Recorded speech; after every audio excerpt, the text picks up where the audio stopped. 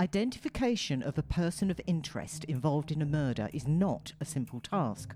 CCTV footage is often used, but can lead to miscarriages of justice, with people being misidentified and convicted of crimes they did not commit. Eyewitness statements are used in 20% of crimes, but 75% of false convictions are caused by inaccurate eyewitness statements. In the 1950s, Identikit was created for US police forces and involved laying clear strips with features on top of each other until you made a face the eyewitness agreed with. The PhotoFit system, based on a similar premise, was created by the UK authorities in the 1970s. But e-fits are recognisable to most. Drawings created by trained police sketch artists whilst interviewing the witness. Not only was the e-fit involved in this week's case really bad, it managed to help by drawing attention to the murder. This is the case of Joanna Hayes, and this is Murder Me on Monday.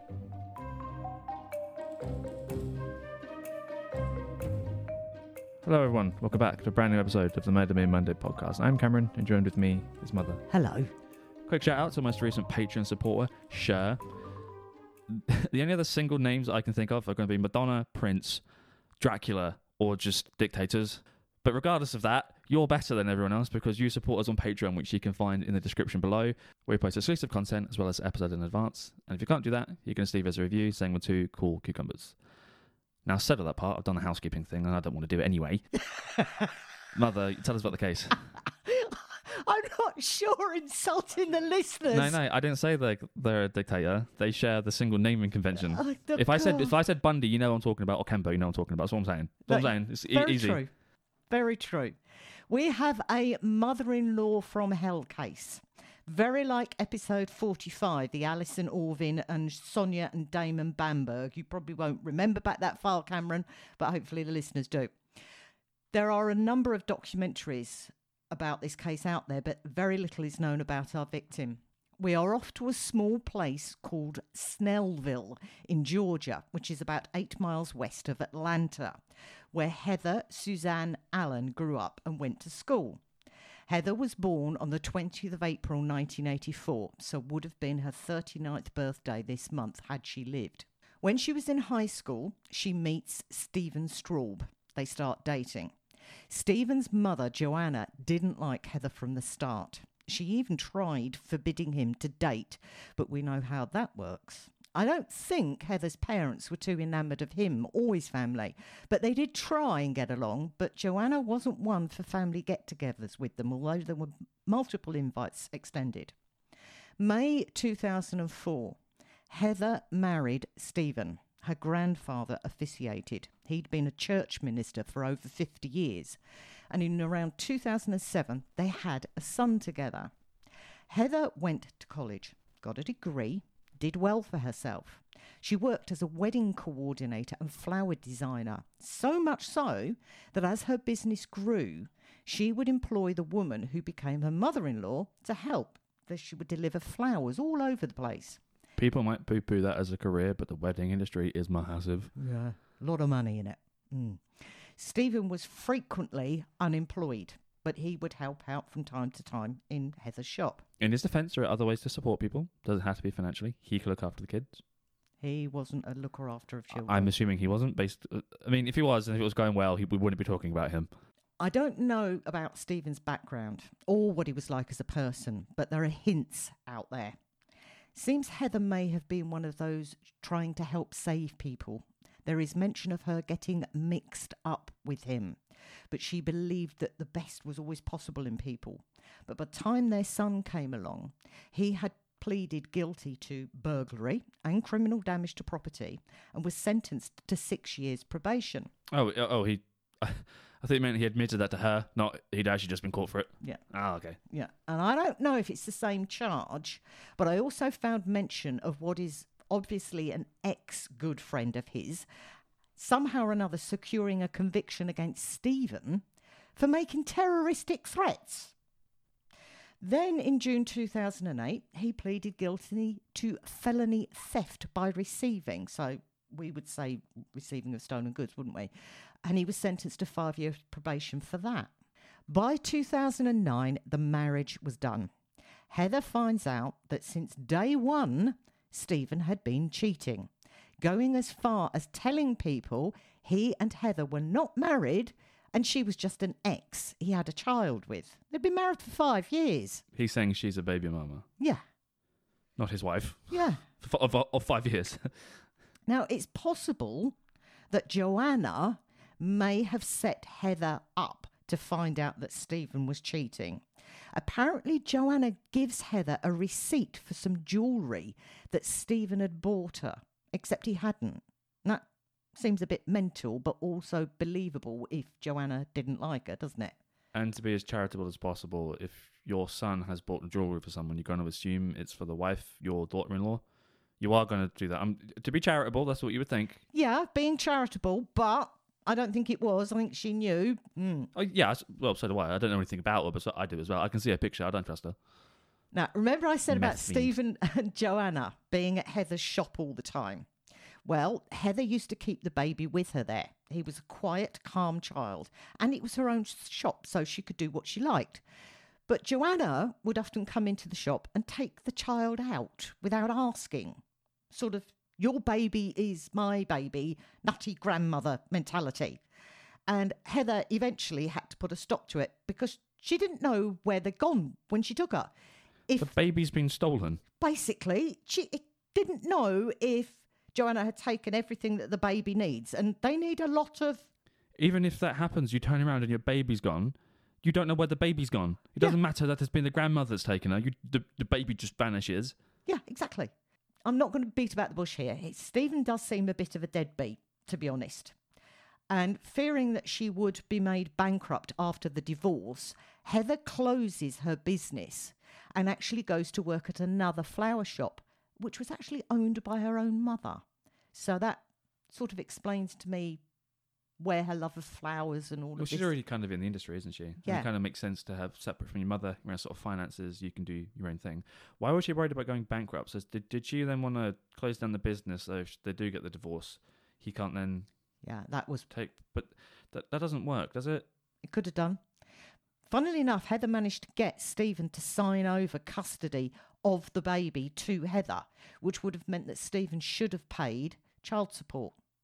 But then he could have gone after her money from the business. Yeah, because it's the... shared assets or whatever. It's something like the income, how much the income has increased by the time they've been together. And if hers has gone up massively, then it kind of like goes to him. Yeah. Kind of thing. Yeah, so it makes more sense for her to close it down and go and work for her own mother. She probably could have taken her clients with her. Yeah. Well, it's the same thing, isn't it? You're getting flowers. Yeah. Heather moves to a place called Covington, about 23 miles away.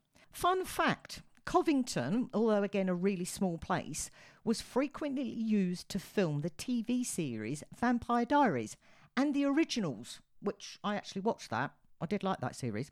Lots of places were mocked up to look like New Orleans or used because they did resemble New Orleans, but it's a very small town.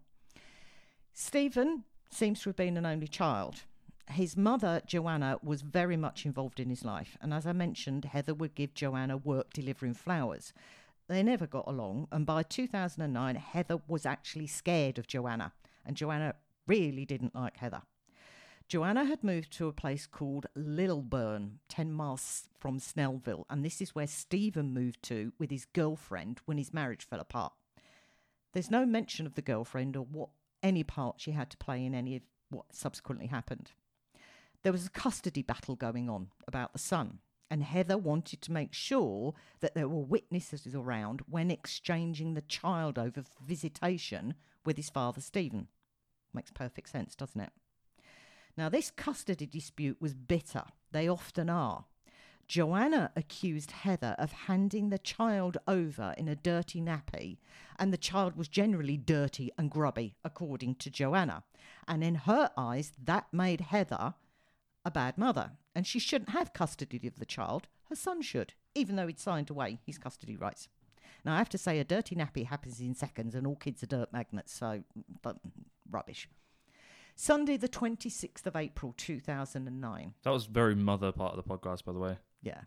You were the dirt magnet. Used to get you out the bath, put you in I'm straight in the bin in the mud. Yeah, you were. Sunday the 26th of April 2009, Heather and Stephen agreed to meet in the car park of the Target in Snellville to hand the child over after the child had spent time with his father. Stephen hands the child over and drives off as Heather straps the child into his car seat.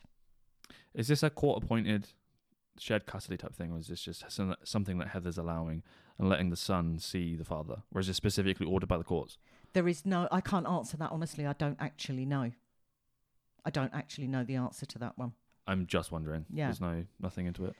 Witnesses later describe how a man marched up to the car and spoke to Heather, who turned around from seeing to her son. The figures are seen arguing, and Heather tries to get into her car and calls out for help. The man then pulls out a gun, places it against Heather's forehead, and shoots her, feet away from her child, who no doubt could have seen all of this. Hoping that, as he was only 18 months old, he wouldn't have any memory of seeing his mother die in front of him 6 days after her 25th birthday. There are a lot of witnesses, and police immediately look at the CCTV footage. And again, another fun fact, apparently Target is the one place that police are relieved when there is a murder because their CCTV is so good and it covers so much. Do they sell guns? I'm not saying that as a meme. I'm genuinely thinking if they sell loads of guns, it makes sense. You're like, right, we need to have a camera at every 6 inches pointing at everything. I know Walmart do, or they used to. I don't know. I'm just guessing. No. But yeah, apparently Target is the place. Don't go and commit crimes in Target because their CCTV is that good. They can see that the figure that the witnesses are described with this rather distinctive walk, leaving the car park and going around the side of the store to another car park for a hotel. The witnesses also tell the police that the man seemed to be wearing a really bad wig and fake moustache. And this is where this infamous e-fit comes from. Please check the Instagram for this because it's going to be posted. It is horrific. It looks like if someone tried to draw a cartoon character and they're thinking, right, what characteristics does this person have? Really shit haircut and a mustache. I felt really bad when I remember that. This is why everybody actually knew about this case. And I felt really bad when I found out why that e-fit was so bad. It was some poor local woman who had wanted to become a police sketch artist, drew it from the descriptions, gave it to the police, and they actually put the bloody thing out. Imagine you're a random guy and you get pulled in because you look like him. Yeah. You'd be offended, wouldn't you? But what the fuck? I've just got a full fringe and a mustache. Looks like he licked the light socket, bro. It's not good. The police go and tell Stephen that his wife has been killed 7 hours after it happened. And no doubt it was all over the news. Stephen doesn't like the police much, but even his stupidity at lying to them about who he was initially was rather epic. He denied, oh, it's not me. I'm not Stephen. Well, no, look, you're Stephen. We know it's you. And he expressed shock at Heather dying, but it's what he doesn't do that's very telling. He never once asked about his son. This is raised in court when a judge issued a temporary protective order banning Stephen from contacting his son or Heather's parents, who were given temporary custody. There is also information that Stephen claimed he was earning $115,000 a year and was a vice president of a company. But when it's looked into, it's a company that he set up, probably because he couldn't get or hold a job or because of his criminal record. Don't think the court bought any of it. Oh, and to keep Stephen hot while they investigate, police drag him in for the parole violation and he's slung in jail for 4 months. Police find out that a witness had seen a white pickup truck parked near where the shooting had taken place. Parked in that hotel car park where they'd seen that figure on the CCTV go round to it. And when they rock up to tell Stephen about his wife Heather dying, they see one identical in the driveway. So they do a bit of checking and it belonged to Stephen's mother. She used the car. How hard is it to get a $300 beat 'em up thing that's come off just a random scrapyard? Apparently it was so distinctive that the witness was able to... It's like a bright yellow Jeep. Yeah, you can easily pick it out. Why not just drive some random clapped out car? I think it was an F100 pickup, a white one. To be fair, it's probably like the most sold vehicle in America, though. That's... But it had some distinctive decals or something on it, or beaten up on the side panels, and this witness was accurately able to describe them. By the August, police had interviewed Joanna twice. She's described as uncooperative, but we all know that if you do cooperate, you can end up in a whole lot bigger mess. So I get why she wasn't. Police show Stephen the CCTV of the figure in the car park at Target, and he admits it looks like his mother. He recognised her walk. October. Oh, she didn't put the walk on? No. I'll be limping, doing all this kind of weird shit, looking like Quasimodo, don't look like me. I'll be hunched up. Yeah. I'd have one platform shoe on. Yeah, you would, wouldn't you? You would. October 2009. Joanna is arrested and charged with malice murder, felony murder, aggravated assault, and possession of a firearm during the commission of a felony. Her defence attorney asked for $50,000 bond, said she was a church-going homebody and would not be a flight risk. That was denied, and she sat in jail. The police can't find the weapon, but they do find someone who later testifies to Joanna saying she can easily obtain a gun. She works on construction sites, doing what I have no idea. And she'd actually gotten 3 guns previously. And get rid of it, it's easy. She can file it down. She has a workshop behind her house. And then once she's filed it down, she's going to throw it into a lake. They also find her first husband, Stephen's father, who tells them she wasn't adverse to pulling a gun out on him. June 2010, there is another custody hearing.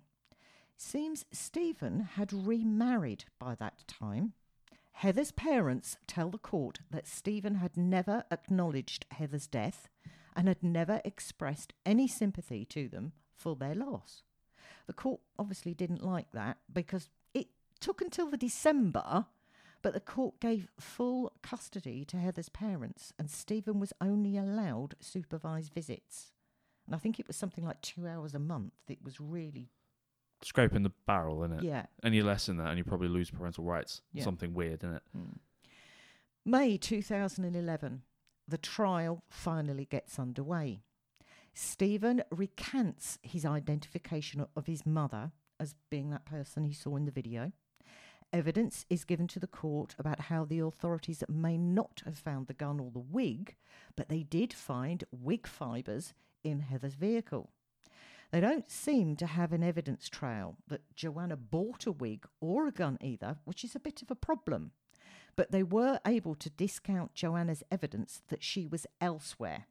She handed over a receipt for buying some kind of junk food in another town, and it was time and date stamped. And they couldn't get any CCTV of her being there.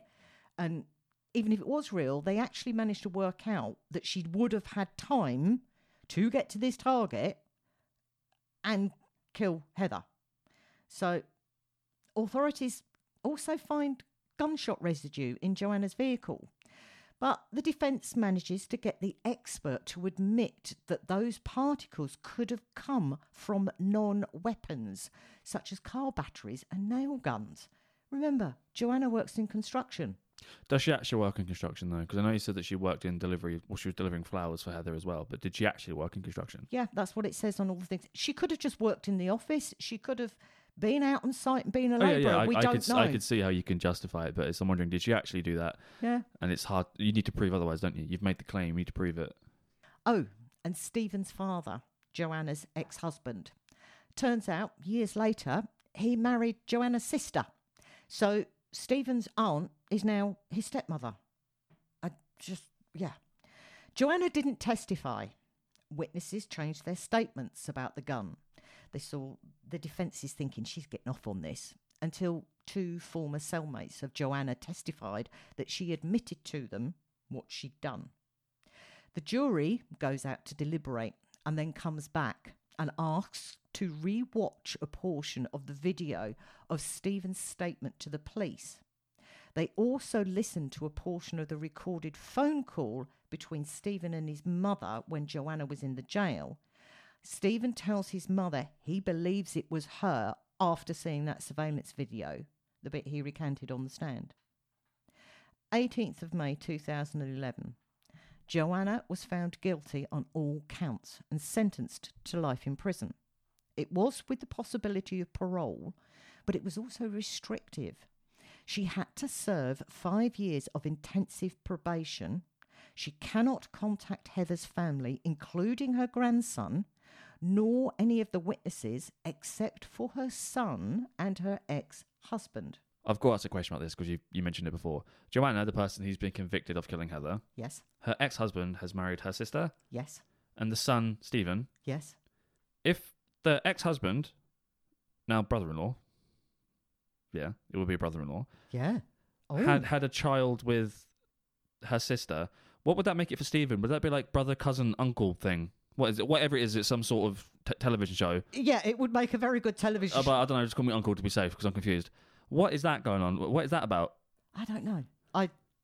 I know she looks like a meth fiend here in the picture that she's got. She's got a downturned smile. She looks like the fish from SpongeBob. That's a really unfortunate mugshot you've got there. Well, I don't care. That's what she looked like. And then the one next to it of her with the wig, that's worse.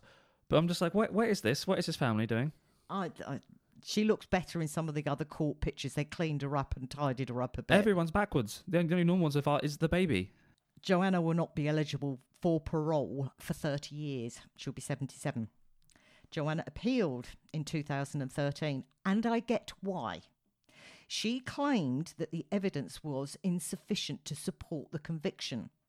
Now, I think it's possible she may have been found not guilty if her moron of a son had not told the police it was her. I think it was that swayed the jury. The rest of it was pretty much he said, she said kind of evidence, nothing concrete at all. Those wig fibres could have come from a soft toy or something, surely. There was no gun. It's a compilation of circumstantial evidence. I know. With motivation. I get what you're saying. There is no hard-cut evidence. There's no fingerprints on the gun, etc. But if you've got all these compiling circumstantial evidence with the motive to do it, I can see where the jury went with it. I think it was the son. I think it was. Oh his fault. and that as well. That's again, that's just an eyewitness type thing or an opinion, isn't it? That's given, and the jury's gone, yeah, that makes sense. Son would know his mother's walk. Well, you probably wouldn't, but some weird limp thing. Yeah. So that appeal was denied. I struggled with an opener for this one. The motive was just so insane, I thought, but doing the research, it's sadly not uncommon. It's always the grandmothers and usually about the son's children, although I did find more than one where the grandmother felt slighted, took the children and killed them. I mean, these people are batshit crazy. It's like some kind of do-over for them to have these grandchildren. It's bizarre. I don't get it. So you didn't find it too uncommon for the grandmother to have killed the grandchildren? Yeah. Within seconds, I found 3 or 4 or 5 cases, and they're not all in America. That draws parallels to when a husband kills the wife and the kids. They see it as they've done wrong, or they can't. It's too shameful, so they have to get rid of everything.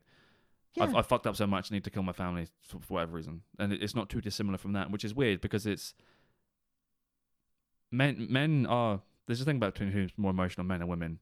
Because women are more emotional in some sense. But who are the most violent people? It's men. Yeah. That's a form of emotion, isn't it? Violence and aggression. They tend to do the more violent crimes. But then it's kind of odd for a woman to do the violent crimes, especially a family killing like that. It's kind of odd. There's a weird sidestep thinking thing. I don't get it either, and I agree with you. It's an odd thing to actually discover that these women have taken it upon themselves to kill children that are biologically related to them. It's a weird emergent behaviour. It's odd. Grandparents' rights are not a thing in the UK either. They are a thing in America where you can sue, in certain places, you can sue for visitation. But that's not a thing in the UK. But sadly, this may have all taken a toll on Heather's mother, who also passed away in 2014 at the age of 53. So that poor child has lost 2 mother figures, and Heather's father lost his daughter, his wife, and is now bringing up his grandson. There was... Heather did have a younger brother, so hopefully that boy's got He's got a sort of a household and nuclear thing. Yeah. And even though they'd moved away from Georgia, Heather's mother does seem to have been buried alongside her daughter from what I find a grave memorial site. Before we close, one tiny little what the hell moment I found hidden away. Joanna Hayes, name change from Straube because she had remarried. She had married a chap called Jack Hayes. She had filed for divorce from him in 2007. Get this, after he disappeared. That case was dismissed, the divorce case, as neither of them showed up. Well, Jack is missing, so why didn't she show up? Does she know where he is? At the bottom of a lake? Or what? What happens in that circumstance? If no one turns up for a divorce hearing... It's just dismissed. But are they then not divorced? No, nothing happens. It's just... So I guess she's not technically divorced then? No. But where's Jack? Oh, he's probably dead. He's probably in a ditch. But I'm just wondering, she's then still technically married to him then? Yeah. Okay. And I did wonder... Probably playing dress up somewhere else and forgot to go. Practicing her limp. I did wonder about insurance. You know, life insurance. But if you want to play it off as a genuine thing, you turn up to the divorce yes. case to be like, look, see, I'm doing everything normal that I'm supposed to do from my side. It's not me, tee-hee-hee. Ignore the wig. But you can, if someone's been missing for 7 years, you can have them legally declared dead, or at least we can in the UK, and you could then claim on life insurance. If they turn up again, something happens with that, doesn't it? There's people that have been lost at sea and like on some sort of desert island with Wilson, whatever it's called, and they come back and the insurance company's like, hey, he's not dead, give me it back. And they're like, no, we bought a house. Some stuff happens with it. Well, there's a big fraud case that happened with a husband and wife. Depends how much money it is. If you're like, stay in that shed for 7 years, I'll declare you dead. You come out 6 months later, bosh. Did you reference Wilson? Wasn't that the football? The rugby ball thing that Tom Hanks had sex with on an island. Did he? No, he didn't, but the character definitely did. Anyway, yeah. I remember watching that and I was so disappointed in the film. I just thought it was... I mean, yeah, it was a monologue for story, him. Yeah. Oh, one thing, going back to the beginning when we talked about paperwork again, that Freedom of Information Act... This is going back a little way now. I think you might need to give that more context. Yeah, that was the Glyn Dix case where he died in prison, where he'd killed his wife and dismembered her.